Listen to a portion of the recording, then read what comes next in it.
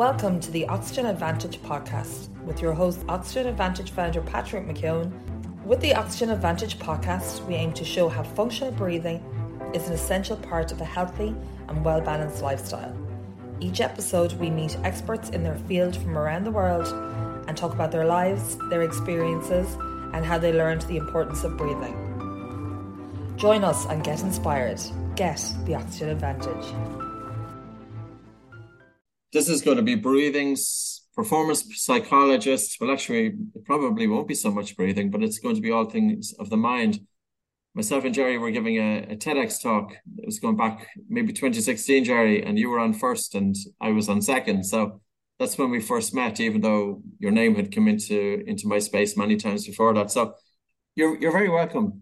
And I suppose just introduce yourself. You're an Irishman. You're living in Dublin.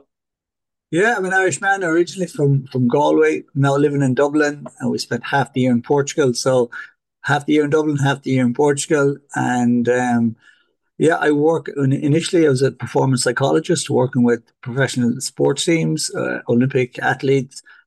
And then when I looked at how the mind could be developed and how the brain could be developed, and then a critical point in my career was discovering that a lot of people get to the Olympic Games and they get sick. And by being in a number of Olympic villages and seeing how busy the hospital was, and the question I started to ask was, why are so many fit people getting sick? And for too long, people were kind of saying, well, it's just bad luck, it's just bad timing. Maybe they've picked up some bacteria, people not washing their hands. And it wasn't until I started studying and started working with the lady that was leading the Chinese team. And we suddenly realized that immune system, the mind, the body connection. So I started bringing that back to my own teams.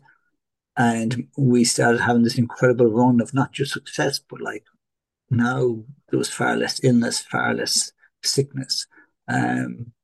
And then after years and years of understanding that and digging deeper into the microbiome, the gut-brain axis, the mind-body connection, and how your thoughts and emotions, can change your immune system, can change your hormonal system, I kind of said I have to take this message and bring it to the public because it's so powerful, but unfortunately most of the public don't get it. So I've evolved from living in Galway to living in Dublin to living in Portugal, and I've evolved from being a sports psychologist to a person that's trying to bring this message of integrated health and well-being, where we look at the entire human being, where we look at the connection between the mind and the body, when we look at things where we can regulate our own immune system, our own nervous system.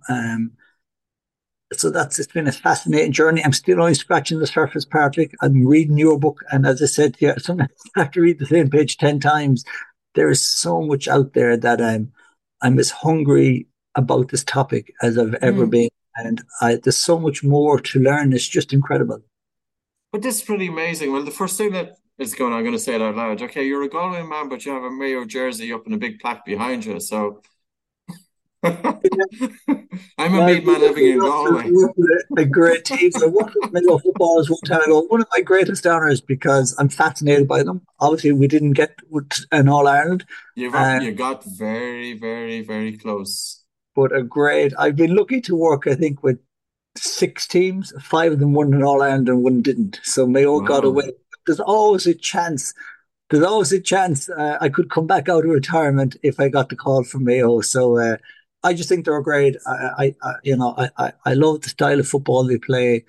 They don't feel sorry for themselves. They don't moan. They don't give out. They just get on with it. And I think there's a part of that we could all do it. We could all learn from.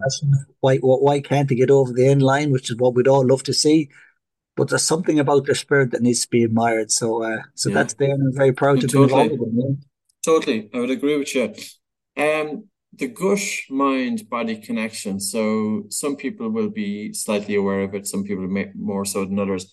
So in other words, if we're eating crap food, it's going to affect our ability to focus and concentrate. Yeah, absolutely.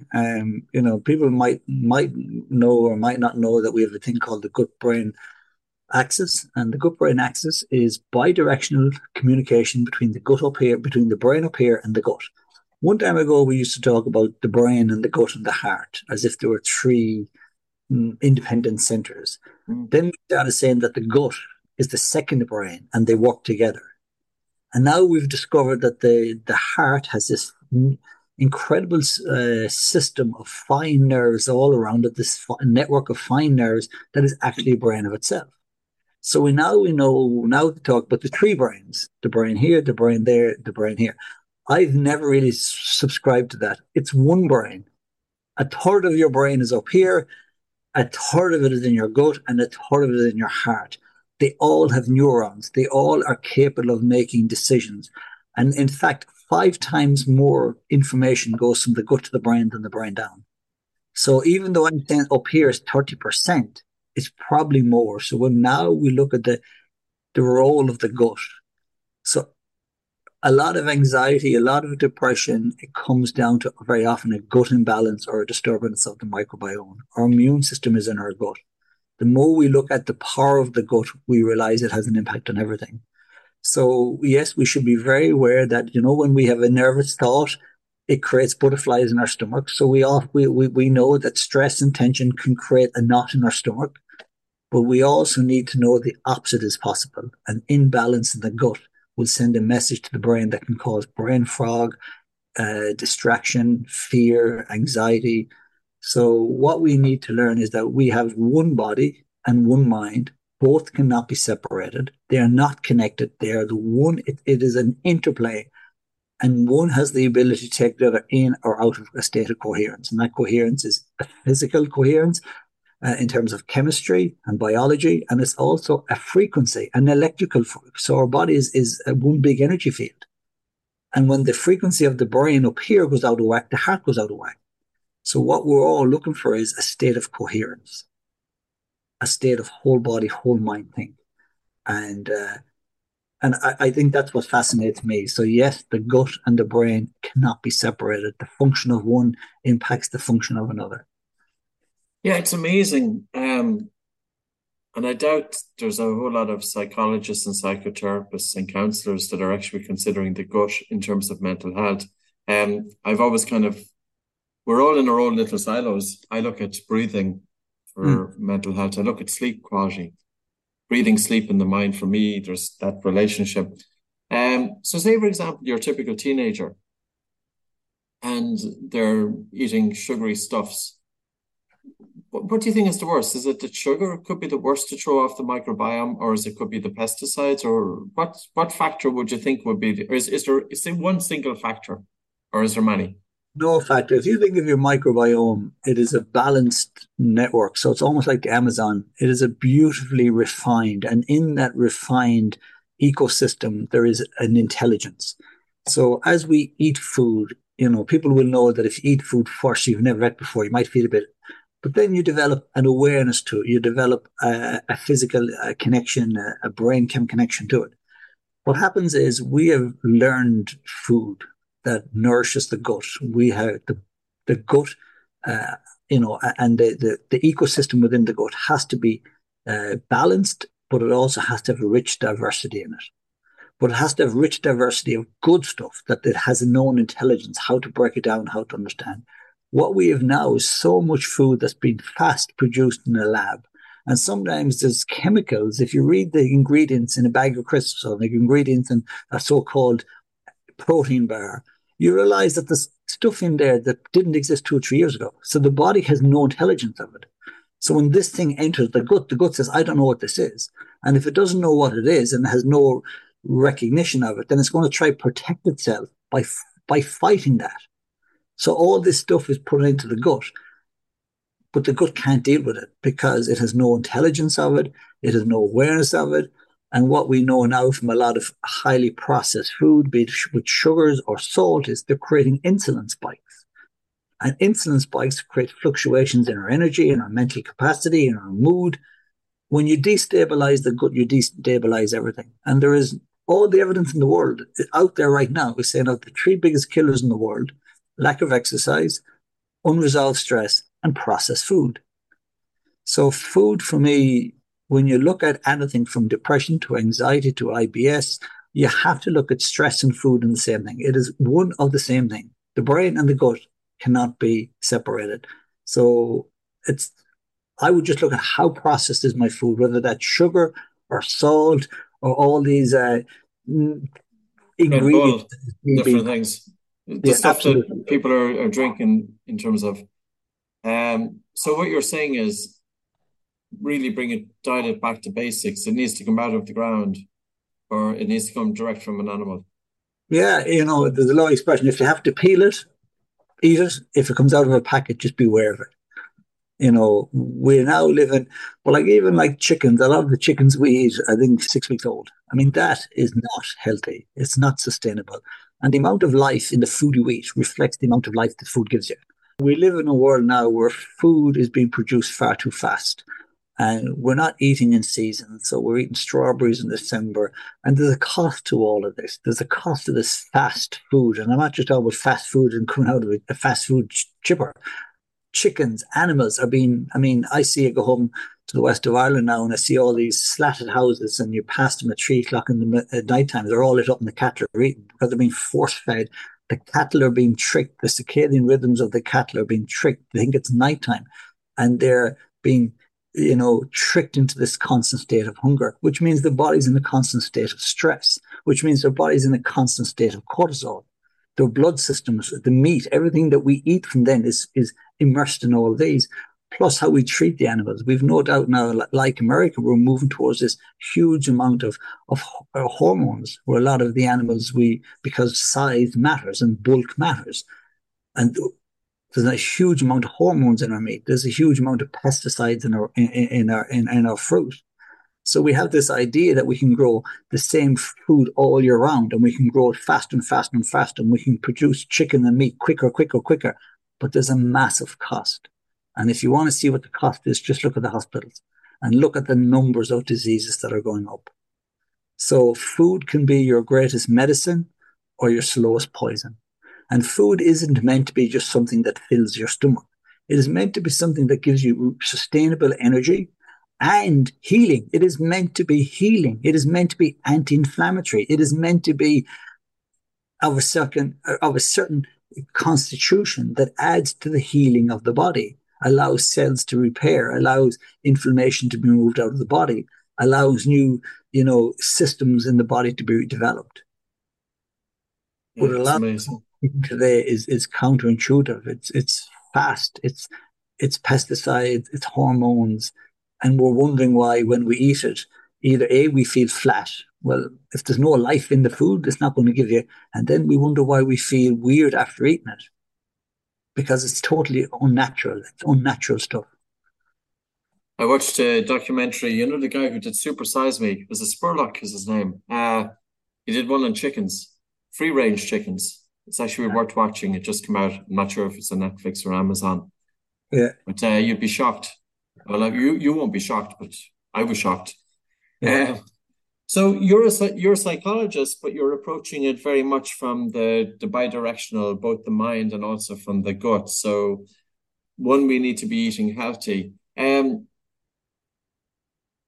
Somebody who has a racing mind, and I'm often intrigued with this because I fell into that category. I never considered that anxiety, never.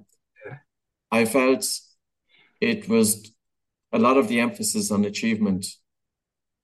And the drive for society that we're never here, that we're always striving for something in the future. Mm-hmm. And getting through the Irish education system, I left school initially at 14. That'll just give you an example. I went back 1 year later, getting the Leaving Cert. I felt always stressed, always into university, stressed, in the corporate world, stressed. So it's something that's very, very pervasive.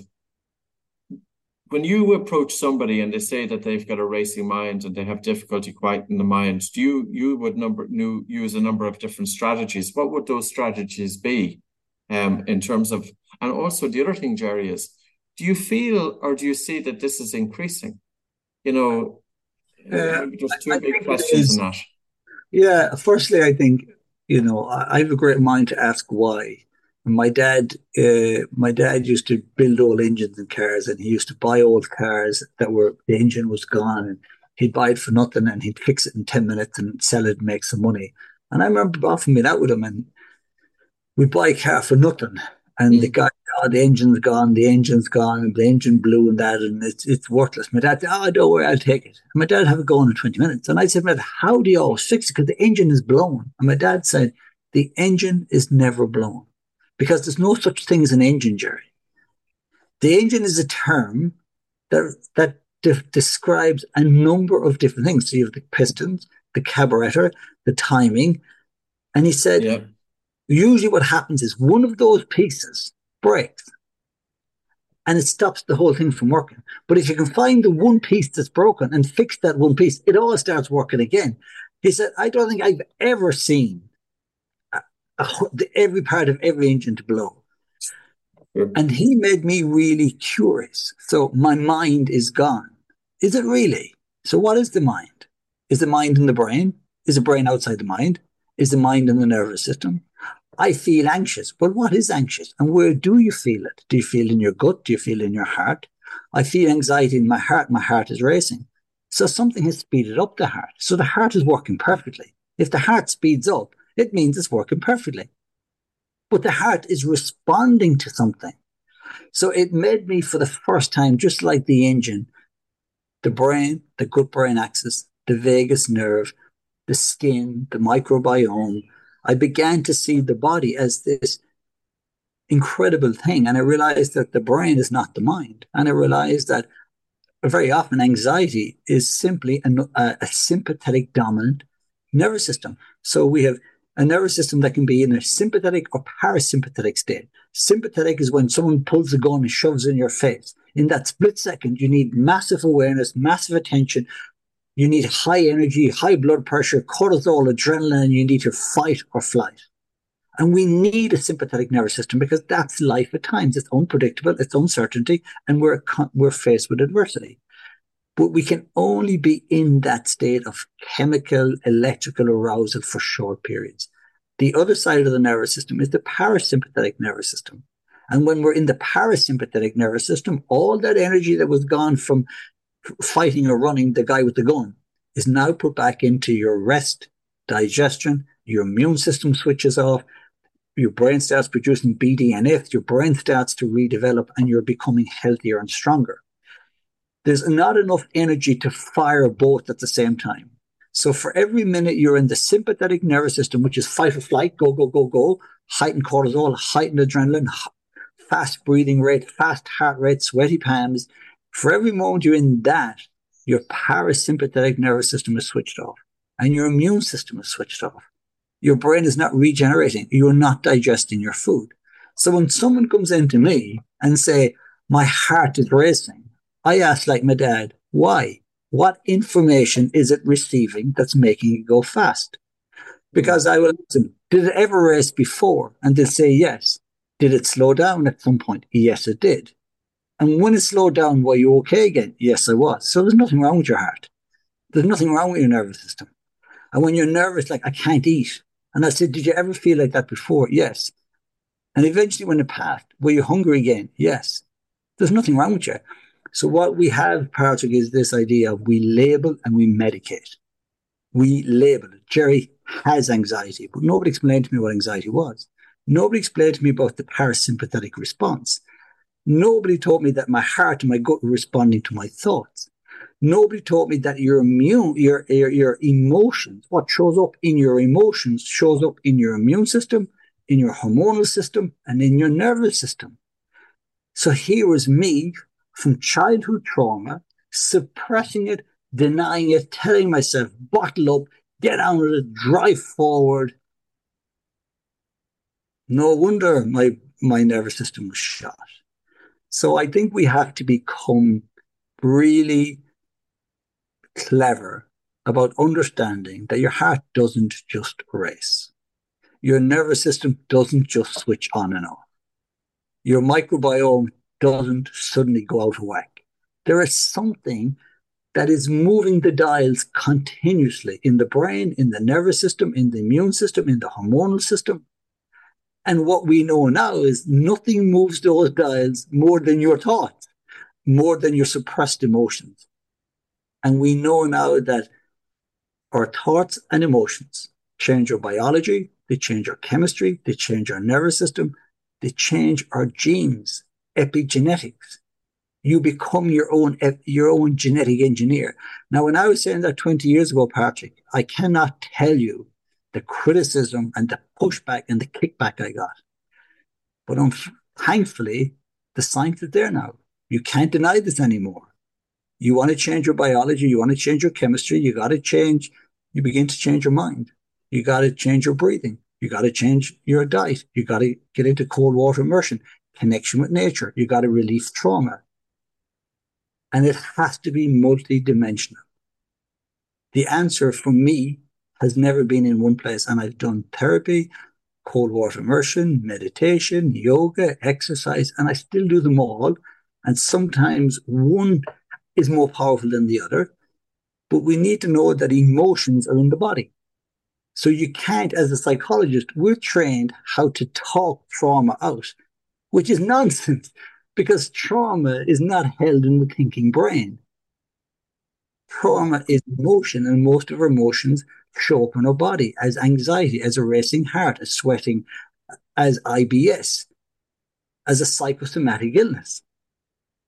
So we have to move trauma not just out of the brain, but out of the body. So that's why, as a psychologist, we use exercise, we use boxing, dancing, we use breath work, we use cold water immersion, chanting.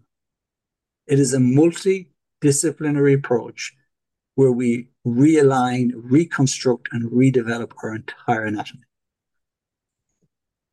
Yeah, this is fascinating stuff. In terms of the cold water immersion, or say if somebody was doing breath holding, both are unpleasant.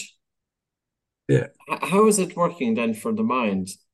In terms of, are you getting somebody to do something unpleasant to teach them to be able to cope with difficult situations? Is that part of it?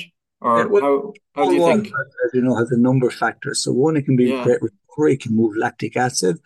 We know now that the more we look at sea swimming and the incredible health benefits of that.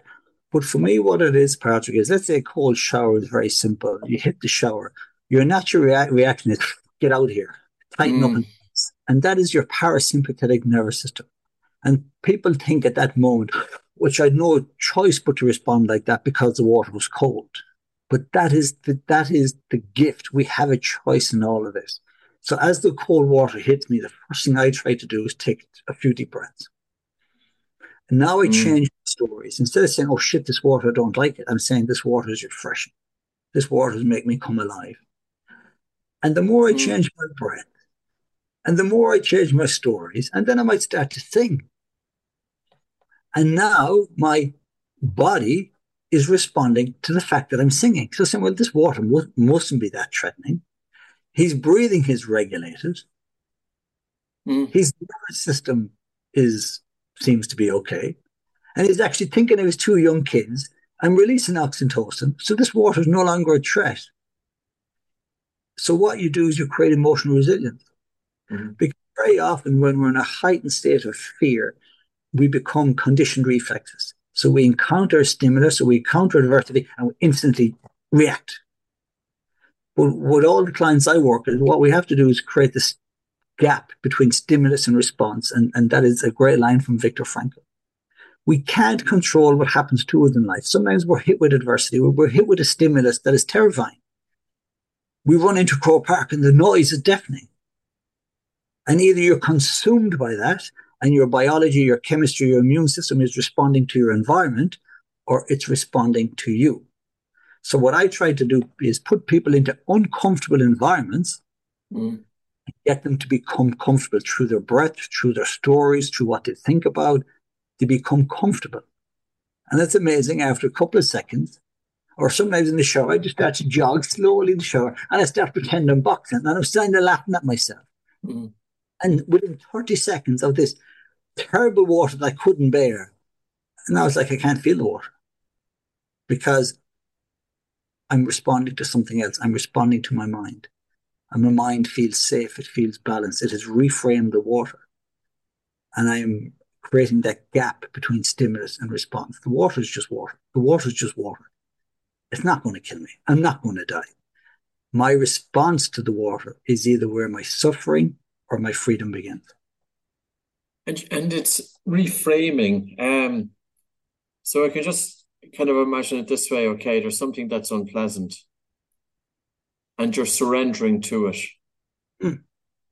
And even though you're surrendering to this one thing that's unpleasant, by doing this, you're also training the brain that if there's other adverse situations that happen that day, you're more resilient. So it's not just that you're reframing it according to the cold shower, but you're training yourself to be able to adapt to if something happens that day that you're better able to cope. It's resistance. And in my new book, I talk a lot about emotional freedom. And there's no doubt that life creates pain. We've all had pain. Patrick, you've had pain in Yeah, your life. I've of had pain in course. my people lose their jobs. We both run our own business, Patrick. You tell me that's easy all the time. It can be No, terrifying. yeah. So emotions come and go, adversity comes, and unfortunately people lose loved ones. Their children get sick. I am the first person to say that life can be painful. Mm. But there is a difference in pain and suffering. Pain is the cold water. Suffering is my approach, my reaction to it. And sometimes in life, when we're hit with adversity, as tough, as difficult as it is, we either make a decision that adversity will define us for the rest of our lives, or it won't. And Viktor Frankl, who was a concentration camp victim and probably experienced the most horrendous adversity that anyone could, and pain, eventually made the decision. And he said that every one of us has often the right to be angry and bitter, but we also have the freedom not to be. I don't live in a perfect world. I make mistakes. Things go wrong in my life. There's often adversity in my life, but I'm never defined by it. And it's like a team in Croke Park, 10 minutes to go, they're 6 points down. If you focus on the scoreboard, if you focus on the time, if you focus on your opposition, if you focus on the last time you were there, then that's what's going to happen. Your future will be a chemical, a biological, and a psychological reprint of the past. Now you're suffering. But in that moment, which I did with a team called Ballygunner, who fell behind at the last minute of an Ireland final, you take a deep breath and you say, the game is still on. All we got to do is win the next ball. And when I take that ball, I'm going to take a deep breath. And moment by moment by moment, we're going to focus on this thing called WIN. What's important now? So my work I do isn't about saying to people, if you meditate, your life becomes easier and all your challenges go away. What I say is the opposite. I can't make your life easier. I can't make your challenges go away, but I can make you stronger. I can make you more resilient. I can make you believe in yourself more. I can make your microbiome, your immune system, your nervous system, your brain, your heart work in a state of powerful coherence. So if your life isn't getting any easier, then we got to get stronger. And I think that is what I love. I love that power inside of us. It's like, that's why I love sport. I used to box and I was getting beaten all the time and I was physically fit and strong. Why am I getting beaten all the time? Because I didn't have the composure. Nobody was training my brain. And I realized that the biggest opponent I ever experienced was myself. And I think for many of us, we're too hard on ourselves. We push ourselves too hard. We've dysfunctional belief systems. We've unresolved trauma from childhood. And we're just beating ourselves up all the time. And we don't have any freedom. We're constantly trying to please. We're trying to be what other people want us to be. We're trying to be successful in the world's eye. We're trying to be better than my dad. We're attached to everything. And the moment your happiness or your freedom is attached to something other than you, then you're owned by that person. You're owned by that thing. You have no freedom. But when you face an adverse situation and your first reaction is to breathe and to go inside and ask, in this moment, who am I? What are my values? What do I stand for? Can I bring myself into a state of regulation? I think that's a really powerful way to live your life. So I've never once said to people, oh, meditate and do this work and your life gets easier. In fact, life doesn't get easier. And I don't sit around waiting for life to get easier. I make myself stronger calmer, more resilient, with more freedom. And suddenly when you start to work on yourself and you start to become a better person and you care less about the outcome, suddenly the business starts to take off and the book starts to sell. And it's like, God, this is weird. It's like the more freer I become, the more I achieve. Well, isn't that like a golfer? If a golfer walks out in a tee and is absolutely terrified of missing the shot, he's going to miss the shot. So sometimes what I always say is the right person with the right process never has to worry about the outcome. If you're too caught up in the outcome in life, if you're too caught up in what other people think, if you're too caught up in your past, if you're too caught up in your traumas, you'll be defined by them all your life. And you'll never really get to witness who you could have been. Yeah, the process is so what you're saying is if your attention is totally focused on something else, you're not going to have the attention on the task at hand. It's like the guy that's playing the round of golf. He makes a mess of the first hole, but he carries that psychology with him to the second, third, fourth, and makes a mess of every hole thereafter. So by focusing on the process, as he's walking from the first hole to the second hole, is to be able to put that thinking mind aside, to bring his attention onto the breath. And it's almost to kind of approach the second hole with a sense of playfulness, that you're taking the pressure off. As another, pretend that you're giving a shit. You know, you have somebody that you don't like, and you absolutely, pretend that I'm giving a shit so that the other person is happy, but at the same time, you're not putting pressure on yourself. That focusing on the process, though, well, I totally get it. I think it's great. But isn't it just a pity it's not taught in the likes of schools? Because I know when I went through the education system, you know, you're constantly striving to get the result. It's all about the result, the result, the result. And there's nothing on having your attention on what you're doing. Forget about the result. As you say, the result looks after itself if we focus on the process. Yeah. I remember all in my school life, and I was always, because I was an anxious child, and I thought that I was pretty useless, and I thought that my dad wasn't proud of me. So I always needed external achievements to try fill that hole of. So I had to be the best at everything. I had to be the best student, and not be the best student. I had to have the right answers. And I used to become obsessed, not with the learning process, but with the getting right process. So I always wanted an answer, an answer, an answer. And as long as you had the right answer, it was easy. So I became this incredible way of memorizing stuff. I didn't really need to understand it. I didn't really need to care about it. I just needed to memorize it. Flew through my leaving cert without even, I had zero interest in any of the subjects I was doing, but I was just playing the game. But then I started going to studying psychology, and I decided to take up a degree in philosophy.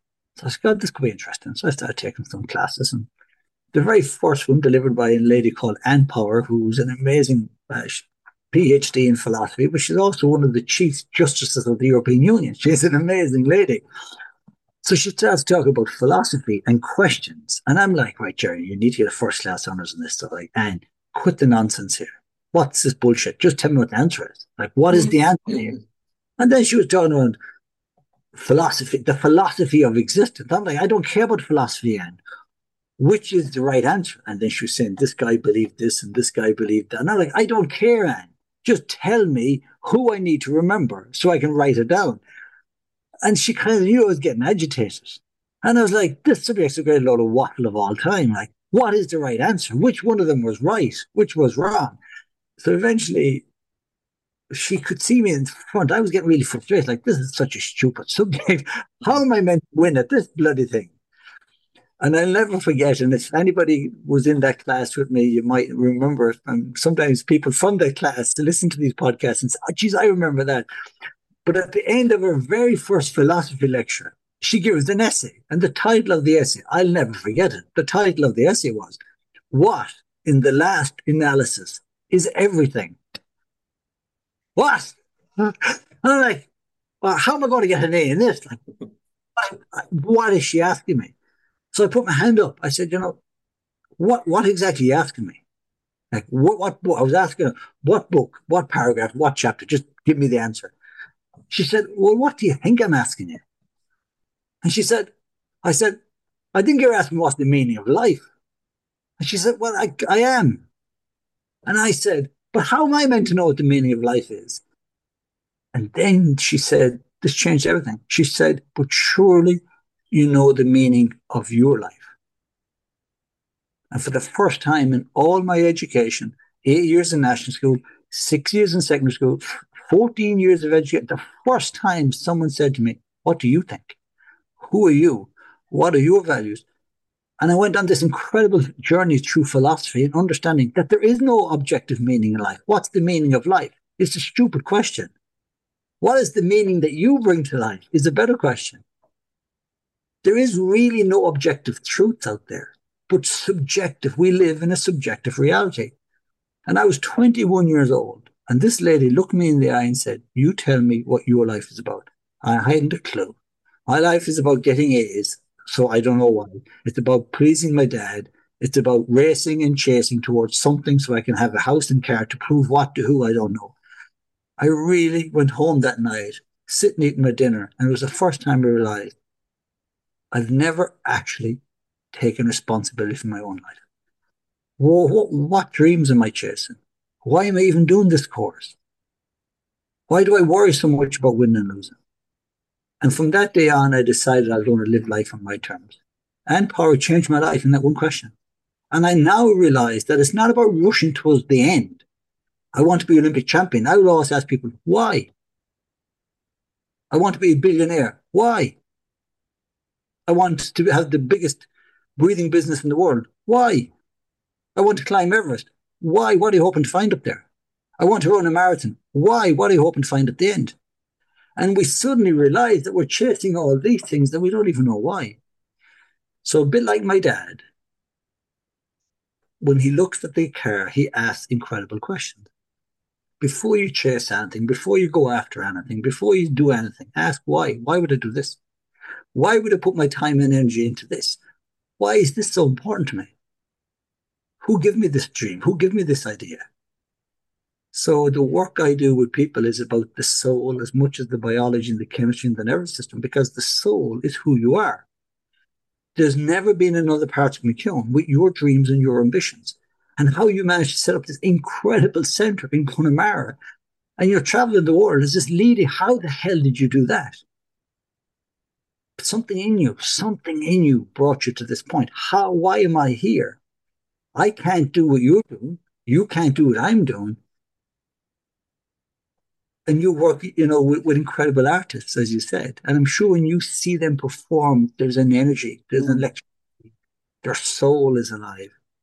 So now when we look at the personhood, if you suppress your dreams, if you suppress your soul, if you suppress your identity, you're also suppressing your immune system. So mind, body, soul. But for too bloody long, we forgot about the soul. You get one shot at life. Are you living it on your terms? What goals are you chasing? Why are you chasing those? When you were 8 years old, what did you dream of working at? Are you working at that now? Who talked you out of it? Who has built the stories in your head? And who has made the things that are important to you? So with every person I work with, someone presents with anxiety, I don't treat the anxiety. I treat the person that is anxious. And that person, no two of my clients are the same. So what methods do you use, Gerry, to treat anxiety? It depends on the person. Because the cause and the expression is totally different. The terminology is the same. You don't treat symptoms. You don't treat conditions. You heal human beings. And part of healing human beings is to ignite the soul, their passion, their drive, their subjective understanding of life, their ability to question, their ability to learn. Freedom and autonomy and meaning are not in the outside world. Freedom, autonomy, and meaning are something that we have to give ourselves from the inside out. Freedom, autonomy, and meaning. You said you came across that question when you were 21 years of age. Just plenty of people in their 50s, 60s, and they've never came across that question. One thing made me think about it. When we grew up in a village, as I grew up, and probably as you grew up, we're very held back by the village because we act according to the perception of the individuals have of us in that village. How do we Where would you start with this? Do you break free from your environment that you're in? Do you to get that autonomy? How do you get autonomy? It's like if you were in a job and your boss doesn't think much of you, and you say, "Okay, out of here, I'm gone," and then I go into a new place, and they don't have this preconceived idea of you. You can start afresh. Where would you say a 30-year-old or any age is listening to this? Values. What are values? I'm just looking for some practical tools. How do we get to know ourselves, what the To go meaning back of to the us is? basics Hmm? and to understand that we are social beings, and when human beings inherited the earth, it was full of monstrous giant animals. So the best way we had to survive was in a group, in a tribe. So we have a natural predisposition to be part of a tribe, to be part of a community. That's why if somebody was in a tribe and they could no longer hunt or they could no longer be purposeful to the tribe, they got left behind and probably eaten. So people, in order to stay in a tribe, would mask injury. They would they would not want to be vulnerable in case they. So deep within the human psyche is an unwillingness to appear vulnerable in case the tribe leaves us behind. But then there's also a defense mechanism whereby we place being accepted by a tribe almost more than self-expression. And our initial tribe is our family. And whether we like it or not, untangling the dynamics of a family are the greatest work we'll ever do. Because between the ages of 0 and 8, our brain works on theta brainwaves. Theta brainwave, we can measure it, a very specific brainwave, and it's literally downloading. So we learn extremely fast. It's like meditation. Problem with theta brainwave is there's no thinking brain engaged. So you're not filtering, you're not analyzing, you're literally believing everything. So many of our unconscious programs are in place by the time we're 8 years old. Then we have this huge need for attachment, and the attachment is to feel loved. And our attachment in the brain has certain centers in the brain totally dedicated to attachment. So we will manipulate people and environments in order to feel attachment. And we will be who people want us to be. We will say what they want us to say. We will regulate our own self so that it gets accepted. And being accepted, social acceptance becomes more important than expression. And then finally, when we live in a house whereby there might have been tension or stress, a child between the ages of 0 and 8 does not have the ability to regulate their own emotions. And I hear so many sleep coaches nowadays that you put the child in the cot, you let them cry, and eventually they learn to regulate their emotions. That is horse manure. A child does not know how to regulate their emotions. So what they do is they get suppressed, or they get fatigued, or they get to a point where they realize, I'm not being heard, I'm not being seen, I give up. And the child lies in the cot quietly because they have lost their voice.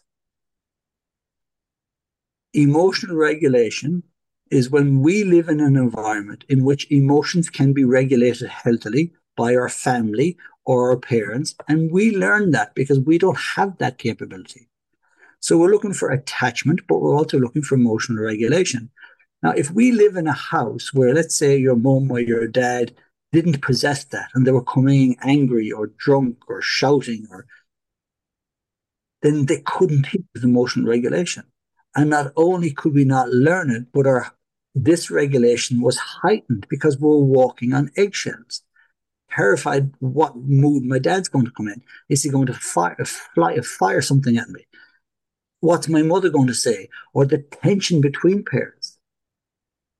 So much of a child's anxiety has nothing to do with the child.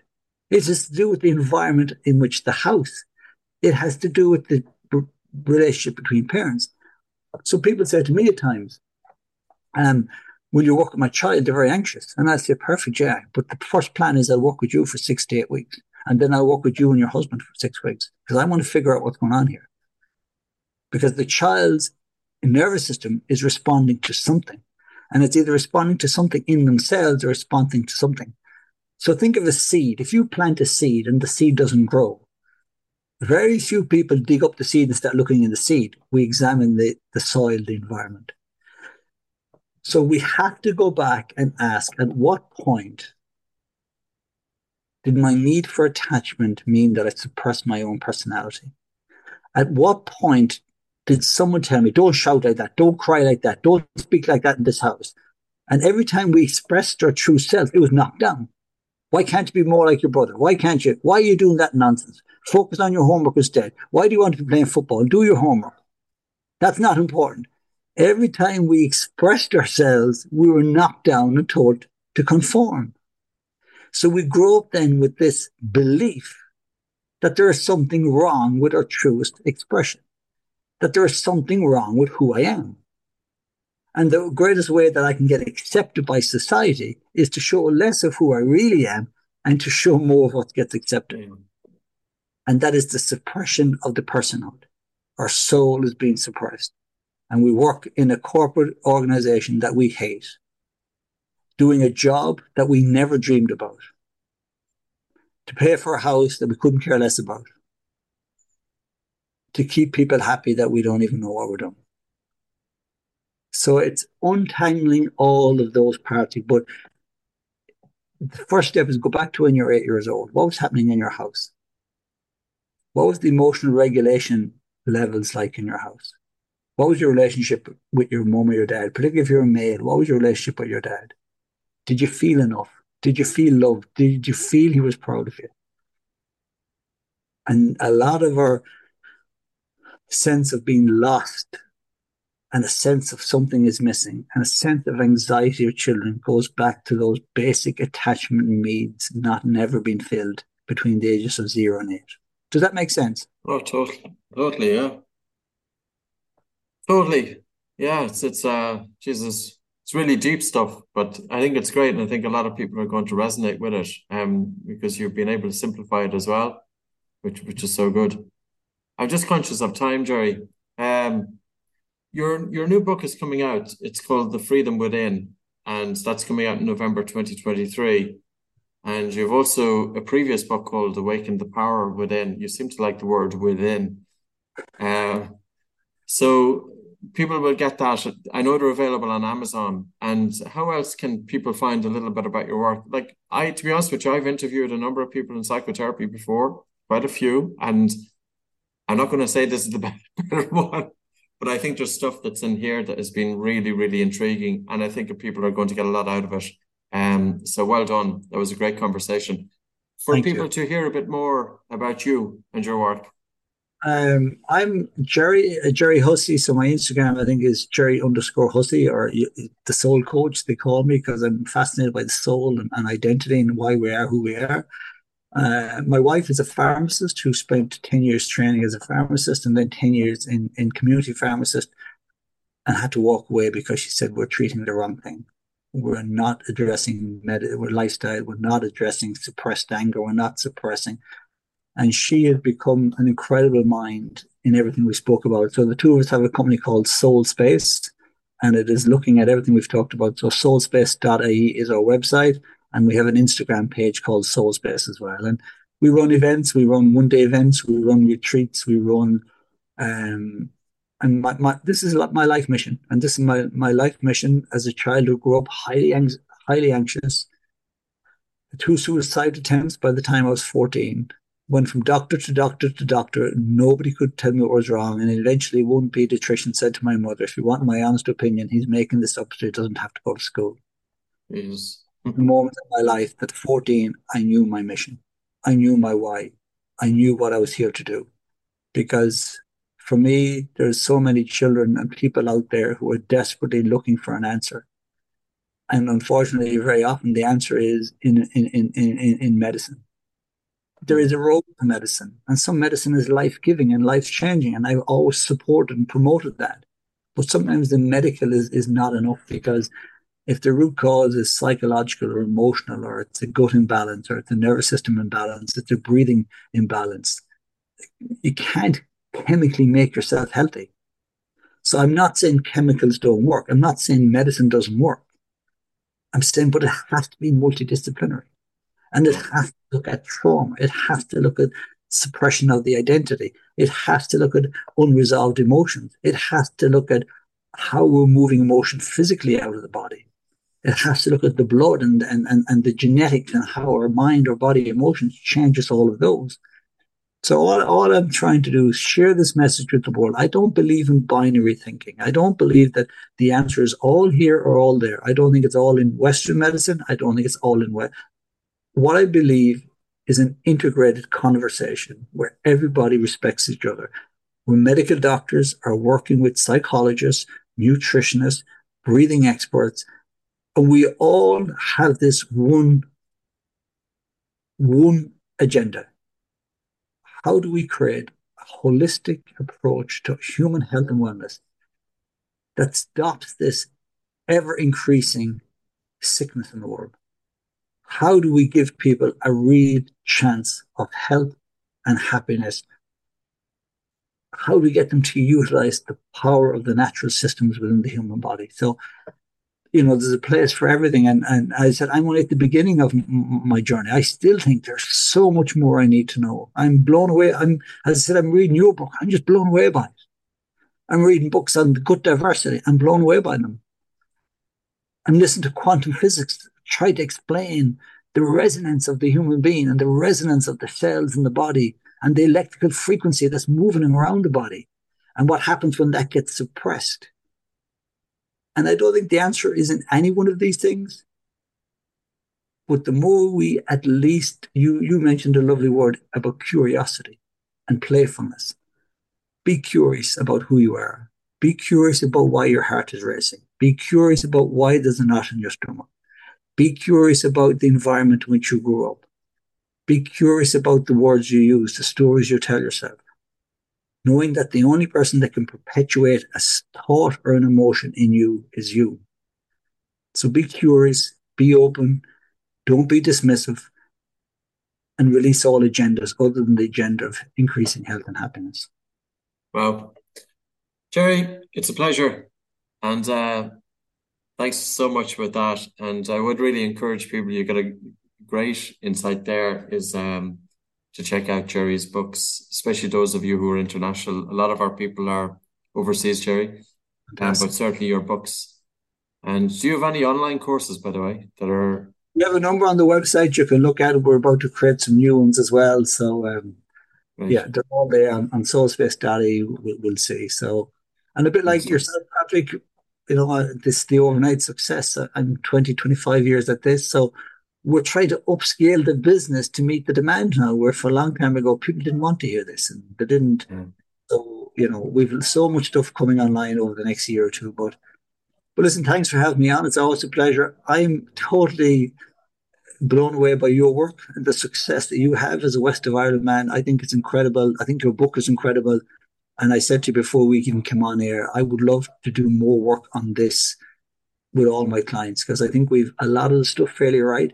One of the areas we haven't right, Patrick, is breathing. We're okay. But the more I read your books and the more I do more research, the more I realize we're definitely missing a trick. And I'm not just saying that. If I thought your book was it's mind blowing, and it has changed my total understanding of it. And I think it's people like yourself, Patrick, that do things quietly. You're not here to offend anyone. You're not here to upset anyone. You're just here to bring amazing science. So you inspire me, and the fact that you're from the West of Ireland gives me a little bit of a kick and say, well, if he can do it, you can do it. So continue to do your incredible work. It's amazing. Great. Well, we're all doing the best we can do, Gerry. I'm going to bring it to a close, and thanks so much. Thank you for listening to the Oxygen Advantage podcast. If you liked what you heard, please subscribe and maybe take the time to leave us a review. The Oxygen Advantage podcast is available from all your podcast providers.